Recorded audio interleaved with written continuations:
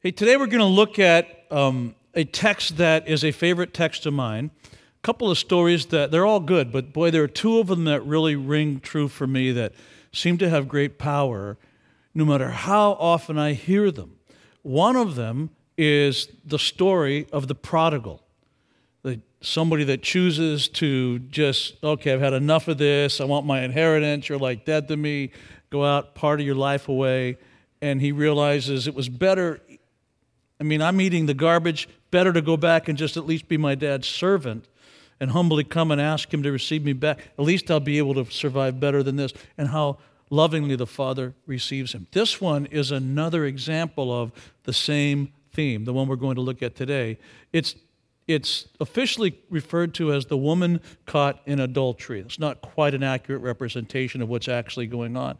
But it's in John chapter 8, and we're going to be looking at that text this morning and seeing really the same values expressed by God, the same values as the values that are expressed in that story of the prodigal right here in the life of this woman that we look at today.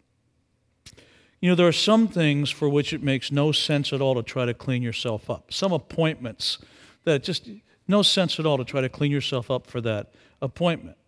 Like I am, because I so dislike going to the dentist, I don't go that often. And although the other day I went and made an appointment, several issues I have to get dealt with now. But when I do go for the teeth cleaning, remember the old days of the teeth cleaning before they had the power blaster, sand blaster, water blaster thing that they use? Now they used to grind away with that at the same place. It's like when you go to dental hygienist school, they say, don't make it comfortable, just dig in the same place and wait until that person has had about as much touch on that particular space in your gums as they can stand without going crazy, and then scrape 3 more times after that, It's like, stop if you don't stop it. But I don't like going there. But what I do is I don't want them to think that I don't floss. Fact is, I don't floss. But what I do in preparation for going to the dentist to have my teeth cleaned is like 2 days before I go, I get that string stuff out and I force it in between my teeth. But you can't fool them. It makes no sense to try to clean your teeth up in time to go to the teeth cleaning and make them believe that you floss all the time, right? You've learned that, right? Last time I was there, I asked the lady. She said, do you floss regularly? I always love that. That's like having mud from head to foot and having somebody ask you, were you playing in the mud? She said, do you floss regularly? And I said to her, you already know the answer to that. You already know within a second of touching my teeth that I don't floss regularly, right? Yes, I knew that, actually. Then why did you ask? Just to make me feel bad? So we're talking, and I said, I have a question for you. I actually asked her this. How long would I have to floss before I came in here to fool you? Because I've been flossing for the last 2 days. She says, yeah, it didn't fool me. She said, probably if you did really well flossing and were very consistent, did it aggressively for 2 weeks before you came in here, you might fool me. But not 2 days. Okay. Because, there are some appointments for which it makes absolutely no sense to try to make yourself good enough, get yourself ready. That's one of them. I've never understood guys that are on their way to the barber shop get their hair all fixed up before they go to the barber shop. Or women who have an appointment with the hairdresser and take hours getting their hair ready. There was a pastor we used to room with sometimes. He took 45 minutes to do his hair. 45 minutes. All the young guys would sit there and laugh. This dude had beautiful gray hair, and he had it kind of like this, and he would just spray it and dry it a certain way, and then spray it with the net, and get it all just perfect, like it was molded, like it was sculpted, like you went to the body shop to get it done every day. And but it makes never made any sense to me to spend so much time doing your hair on your way to the beautician. Just throw a hat on and get out there like everybody else. Just deal with it. Or when I was in barber college, I went to barber college when I was in high school. So I'd finish school and then go to downtown and I got my California barber's license when I was in high school. There was a guy who used to come in every morning for a shave. And back in barber college, we used to hone our own razors, put the edge on them, then strop them. Remember that big barber strap that maybe was the strap of discipline for you? It certainly was in my house. We'd get them nice and sharp, no inserts, just real razors. And then they'd lay down, and you did an old-fashioned straight-edge shave. You put the cream on their face, and then you would lay them back in the chair, and then you would take a towel and get it so hot you could hardly hold it from the hot water, wring it out just enough, and then you wrap that around their face so their nose was just showing through, and then you would take your hands, just applying just enough pressure, and it was without exception, they would go something like this. Oh, moan, because it felt so good. Take that off, put more cream on, and then you take that straight edge, and you start right here. You gotta just shave it nice and close. Except this guy used to shave before he came in to get his shave. He would shave in preparation for his shave. And I said, what? It looks like you shaved before you came in to get a shave. He said, I do. I said, why do you shave before you come in to get a shave? And he said, I wouldn't want you to think I was unkept. There are some appointments for which it makes absolutely no sense to try to make yourself good enough, to try to clean yourself up. And there are some really serious, life-altering appointments for which it makes no sense to try to make yourself good enough, to try to clean yourself up. Like an appointment with God. I can see getting all dolled up for a date, but it makes no sense to try to get all dolled up inside and out, to make yourself good enough to walk with God, because it's just not possible. Some of us are trying desperately to do it, but it makes no sense at all to become good enough for God because it's not possible. And that brings us to the story that I draw your attention to this morning from John chapter 8.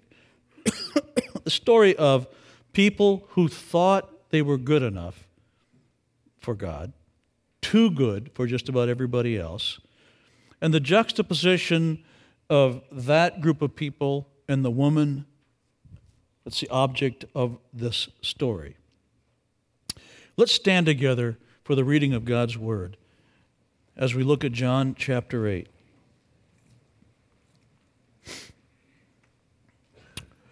At dawn, I'm beginning at verse 2 of John chapter 8. At dawn, Jesus appeared again in the temple courts. So keep in mind, let the picture be painted of the context in your mind. So we're in the temple courts. Jesus appeared again in the temple courts, and all the people were gathered around him, and he sat down to teach them. And now in the middle of him teaching all these unnamed and unnumbered group of people around him, then it says in verse 3, the teachers of the law and the Pharisees brought in a woman caught in adultery. So you have this third group of people bursting in, a smaller group. And they bring this woman caught in adultery. And they made her stand before the group. So they say, come here, you, stand right here. And this group of people in her community staring at her. Jesus is here. And then they start to talk to Jesus, okay? They made her stand before the group and said to Jesus, Teacher, this woman was caught in the act of adultery. Can you feel the embarrassment, the shame? In the law, Moses commanded us to stone such a woman. Now, what do you say? They were using this question to trap him in order to have a basis for accusing him. But Jesus bent down and started to write on the ground with his finger. And when they kept on questioning him, he straightened up and said to them, Let any one of you who is without sin be the first to throw a stone at her. And again he stooped down and wrote on the ground. And at this, those who heard began to go away one at a time, the older ones first, until only Jesus was left with the woman still standing there and the group, by the way. And Jesus straightened up and asked her, "Woman, where are they? Has no one condemned you? Where are the people who condemn you?" She said, "No one, sir. They're gone." Then she got exactly the opposite of what she thought she was going to get. And he said, "Then neither do I condemn you. Now go and stop practicing sin. Leave your life of sin."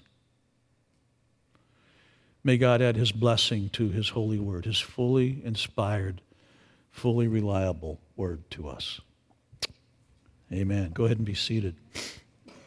You know, there are some appointments for which it makes no sense at all to try to doll yourself up, clean yourself up, make yourself good enough. And this idea that we talk about Sunday or infer Sunday after Sunday, this idea of a relationship with God, of a friendship, we sang about this idea of God becoming our friend.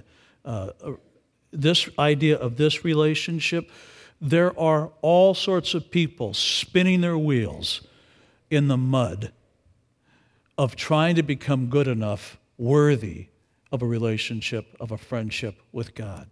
And that makes about as much sense as doing your hair before you go to the beautician. Makes no sense at all. And here's why. A couple of reasons why from this story. Because, number one, people who think they are good enough for God are rejected by God.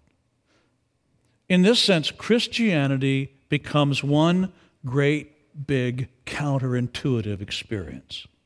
People who think they are good enough for God, worthy of God, clean enough to have a relationship with God, are rejected by him. That's one of the reasons it makes no sense at all to try to get yourself straightened up enough to come to God and to have this relationship.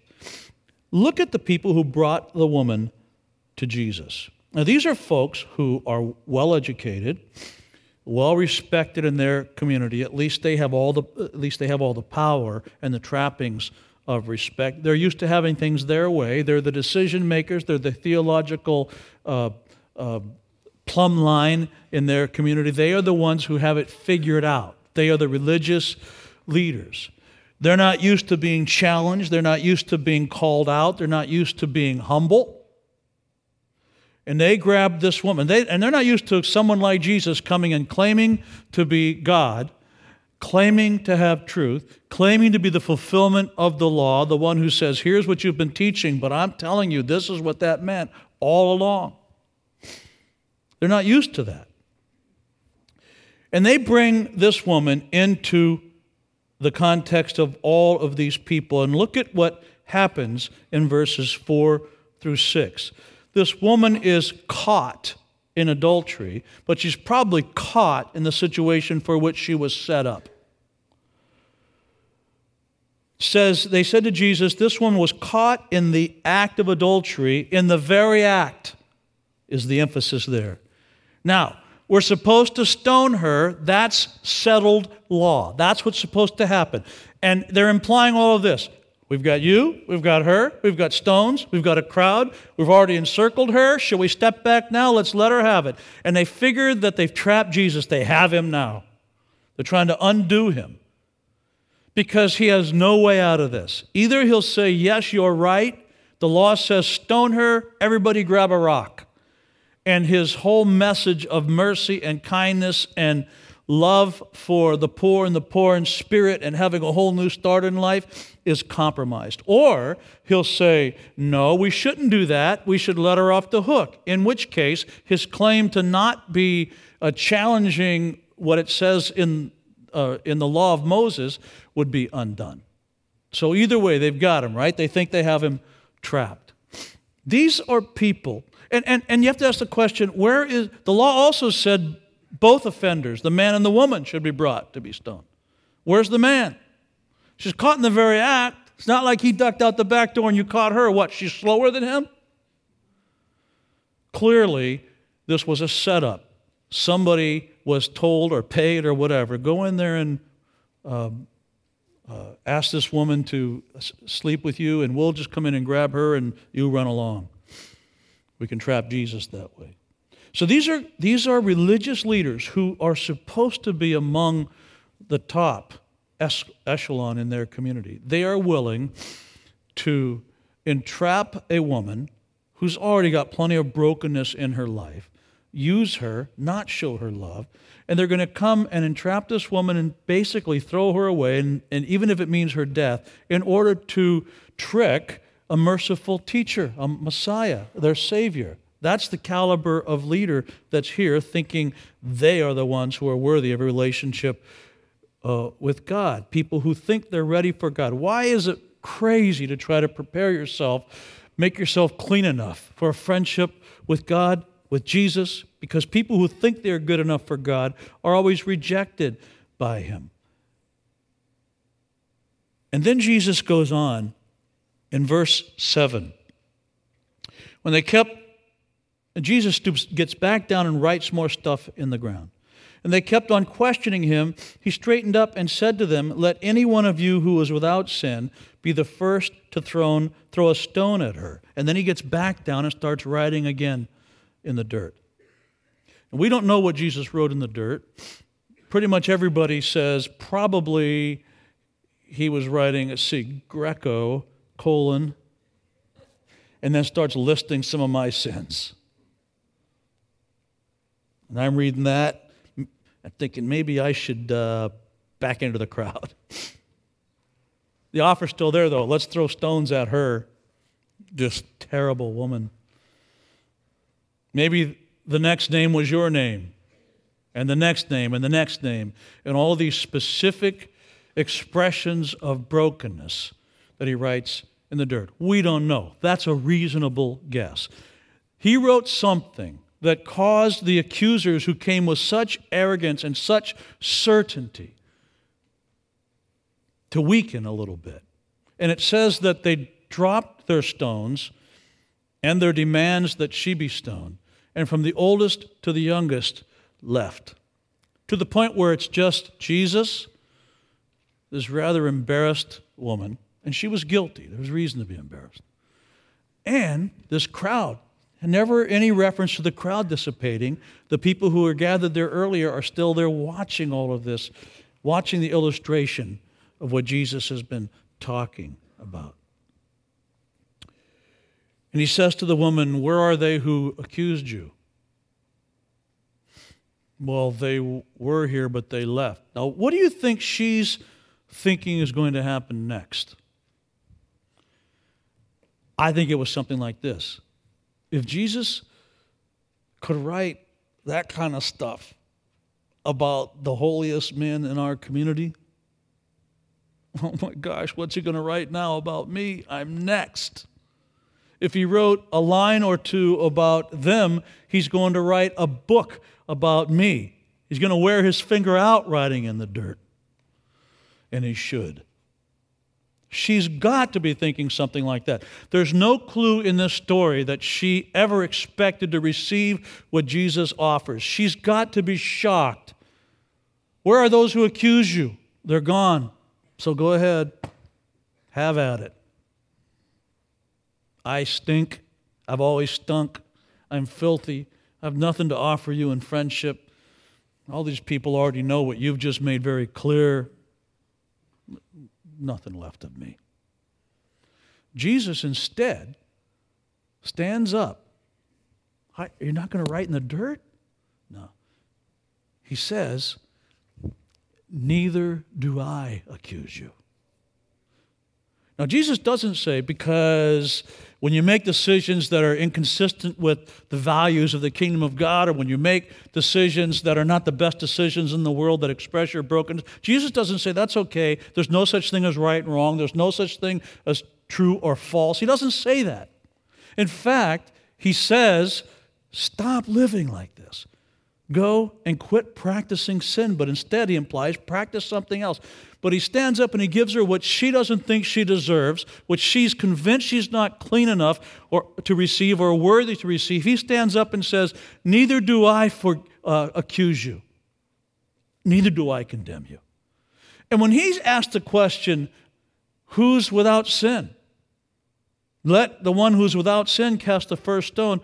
Who was in that group that met those qualifications? Only one person. I'm giving you a hint. Jesus.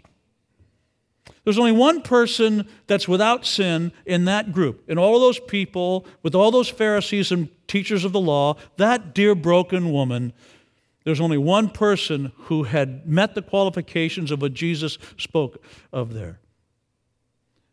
And Jesus has constructed his hands in such a way that they are not inclined to grab a stone.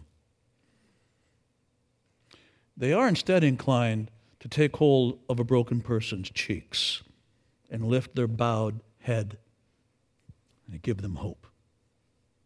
Now, he's not saying anything goes, but he is saying, when you're broken, you come to me humbly, and I'll help you go. It makes no sense to try to get yourself ready, cleaned up enough, worthy of a friendship with God. Because those who consider themselves worthy of that relationship are rejected by him. And those, this is the second reason, those who come to him knowing they'll never be good enough. They're not good enough. They're dependent upon him. Those are the ones who are always received by him. He's got it sort of backward. He doesn't understand what we value.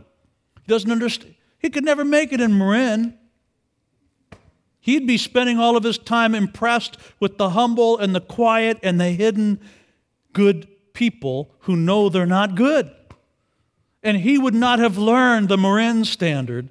You get impressed by this kind of success, this kind of person, this kind of power, this kind of making it, people who drive this kind of a car, all the folks who are cleaned up enough to have a friendship with you. And God is saying, I love them, but I'm not impressed by them. Now show me, on the other hand, he says, somebody who comes with head bowed, thrown at my feet in the dirt, aware of their need, poor in spirit. And I'll show you somebody I can work with. Those are the folks that he receives. That's why it makes no sense to try to get all dolled up for him. He straightens up and says, I don't condemn you. He offers grace. He offers a new direction. He offers a new start to the woman who had nothing to prove and tried to prove nothing. Isn't that something? The hooker gets another chance, and the holier-than-thou get kicked out of the room. Now listen, those of us who are followers of Christ, when I talk about things like those doors should never block anybody who wants access to the gospel from coming in, and we're not going to just say anything goes, but everybody should have fair access, complete access to this message of Christ. It's kind of what I'm talking about. Jesus doesn't just say, go and keep on sinning, go and keep on destroying yourself, go and keep on making bad decisions, go and keep on doing things that are not going to be good for you or anybody else. He doesn't say that at all. He says, look, the hard fact is there's right and there's wrong. Practice what's right. But he does it with a merciful attitude. We can learn from this as Christians. If Jesus denied access to the gospel to no one, where do we come off thinking we can deny access to the gospel to anyone? That's a challenge to Christians who would say, I think maybe I don't want their kids hanging out with my kids because they're not all that great. I don't want to be their friend because friendship with them does nothing to make me feel better about myself. They're sort of beneath me. You understand that that's sin, right? You understand the total depravity of that kind of thinking, right? Come on. No, we all go there from time to time, but not Jesus. Jesus, as the old, now late great preacher E.V. Hill used to say, loves to take a crooked stick from the garbage and hit a straight ball with it. He prefers it. Jesus likes to drive cars put together with duct tape, not cars all shiny and nice and pretty. Jesus says, "Come to me, you who are perfect and clean and wonderful." No. Come to me, you who are broken and needy and left out and thrown at my feet. You who wallow in the dirt and are aware that you need mercy, you come to me and you will find what you need.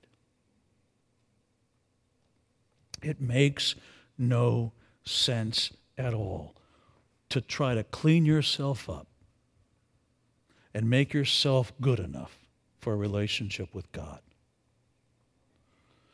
Because those who think they're good enough are rejected by Him. And those who are aware of their need are received by Him. He's got it backward, and in this case, backward is good.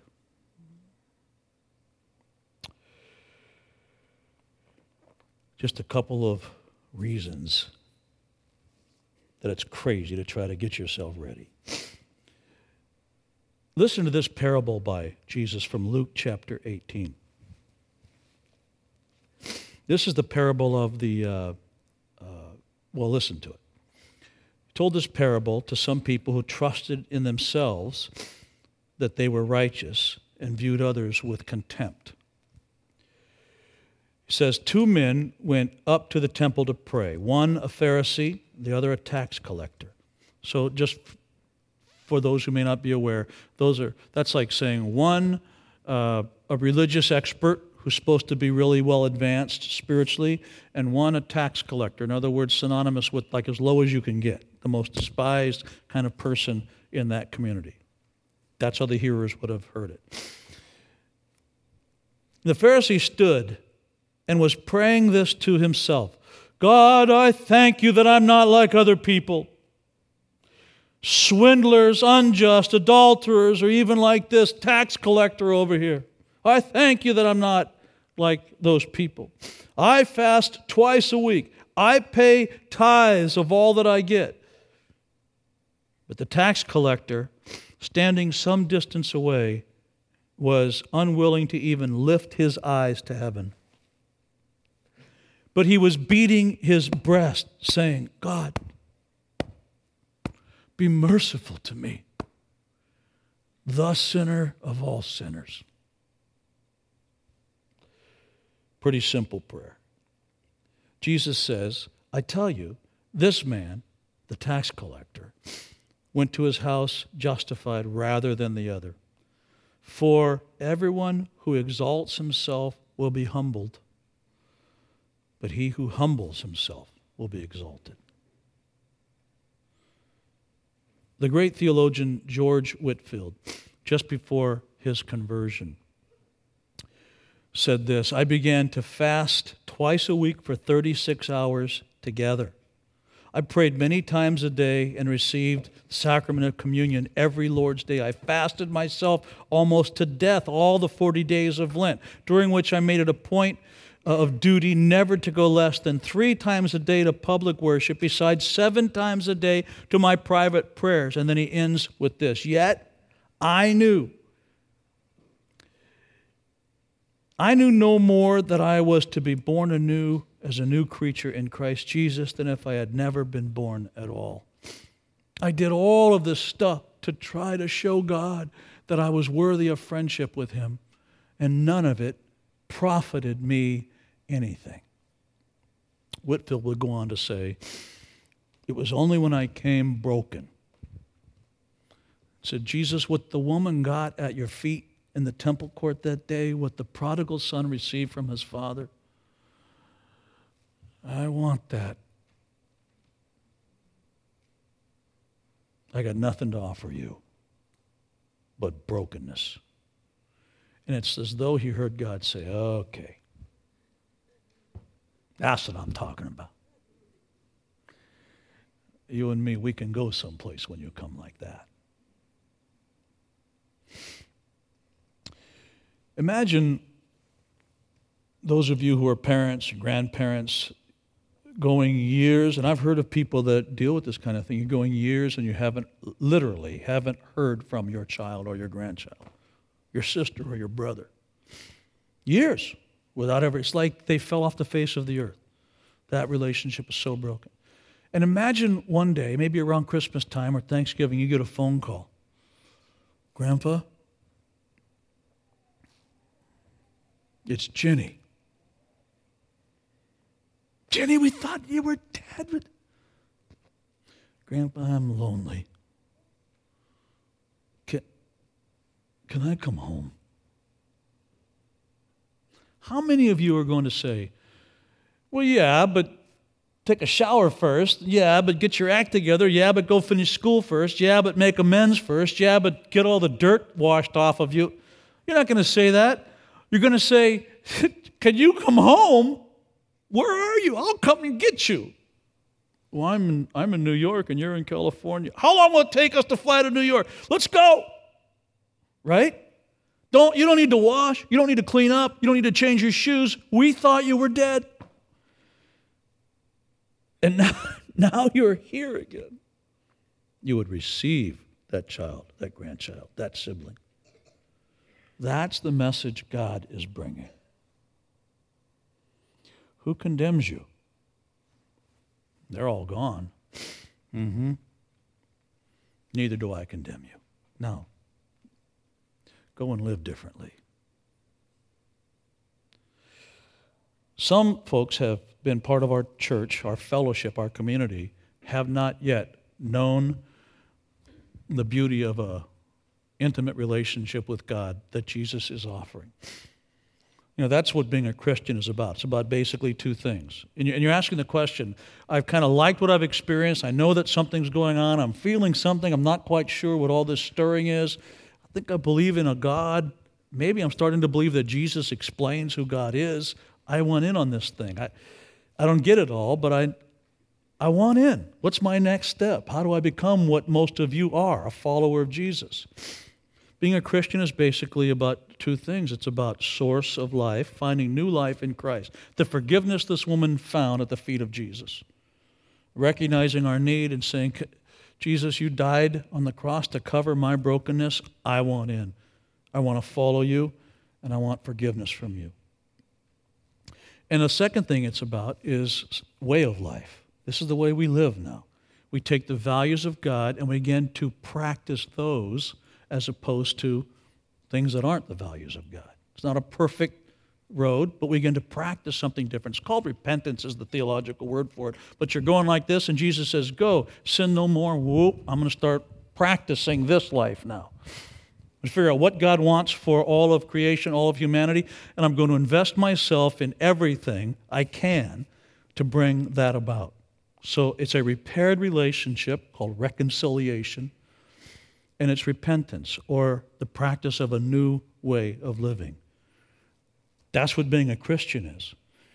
And for those of you who are asking what the next steps are, I'm going to pray a couple of prayers, and one of them's for you. And if you feel like, that's me, I want in on this deal, that's my next step, I want to begin to follow Christ. I'm going to leave here today sure that I'm a Christian.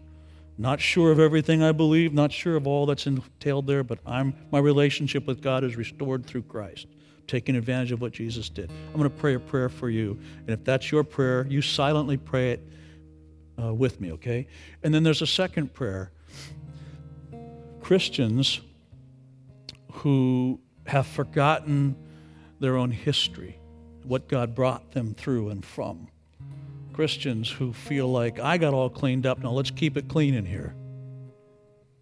Don't want any stinky fish in here. I want to pray for us because it's easy to forget mercy. You understand the sin of that. We're going to repent of that sin. Not be that kind of follower of Christ. Whichever prayer is your prayer, align yourself with it. Let's pray. Lord, some of us, you've been working on us. We feel somehow attracted and connected to this message. Being a Christian. Yet there are all sorts of things that come to mind when we talk about being a Christian that aren't all that good. Some of the stuff we've heard or seen hasn't really represented you. First of all, Lord, would you give that person the ability to put that aside for now and just focus on the one issue? Do I come to Jesus broken? Does he keep his promises? Can I receive what he offers?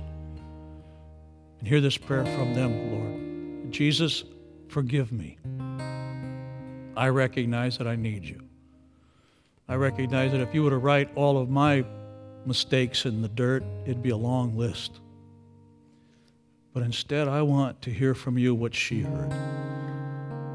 Neither do I condemn you. Receive forgiveness. Be restored to your Creator. And Jesus, you might pray, I'm convinced you're the answer to that question. You're the access I have to my Creator. I want to follow you today. Today I receive your message. I receive you. Today I become a Christian. And those of us who have been following Christ the best we could for so long, it just becomes easy to forget mercy and to forget humility, to forget the mess from which we've been guided. This might be our prayer. God, I know that you so loved the whole world that you sent your Son. That you seem to thrive on the fringes and love the rejects, of which I was one. Would you protect me from the kind of arrogance that would ever exclude anybody from a loving Christian community, exclude anybody from the truth of Scripture and the gospel and the hope of reconciliation. Drive that out of me, God. That's something that's in me and it keeps creeping up and it needs to be slaughtered by you. I don't want it in me any more than I want the lack of what's true and the lack of an awareness of what's right and wrong. Don't want that in me either. But God, this arrogance that excludes people, that thinks I'm better than everybody else, take it away. In the name of Christ,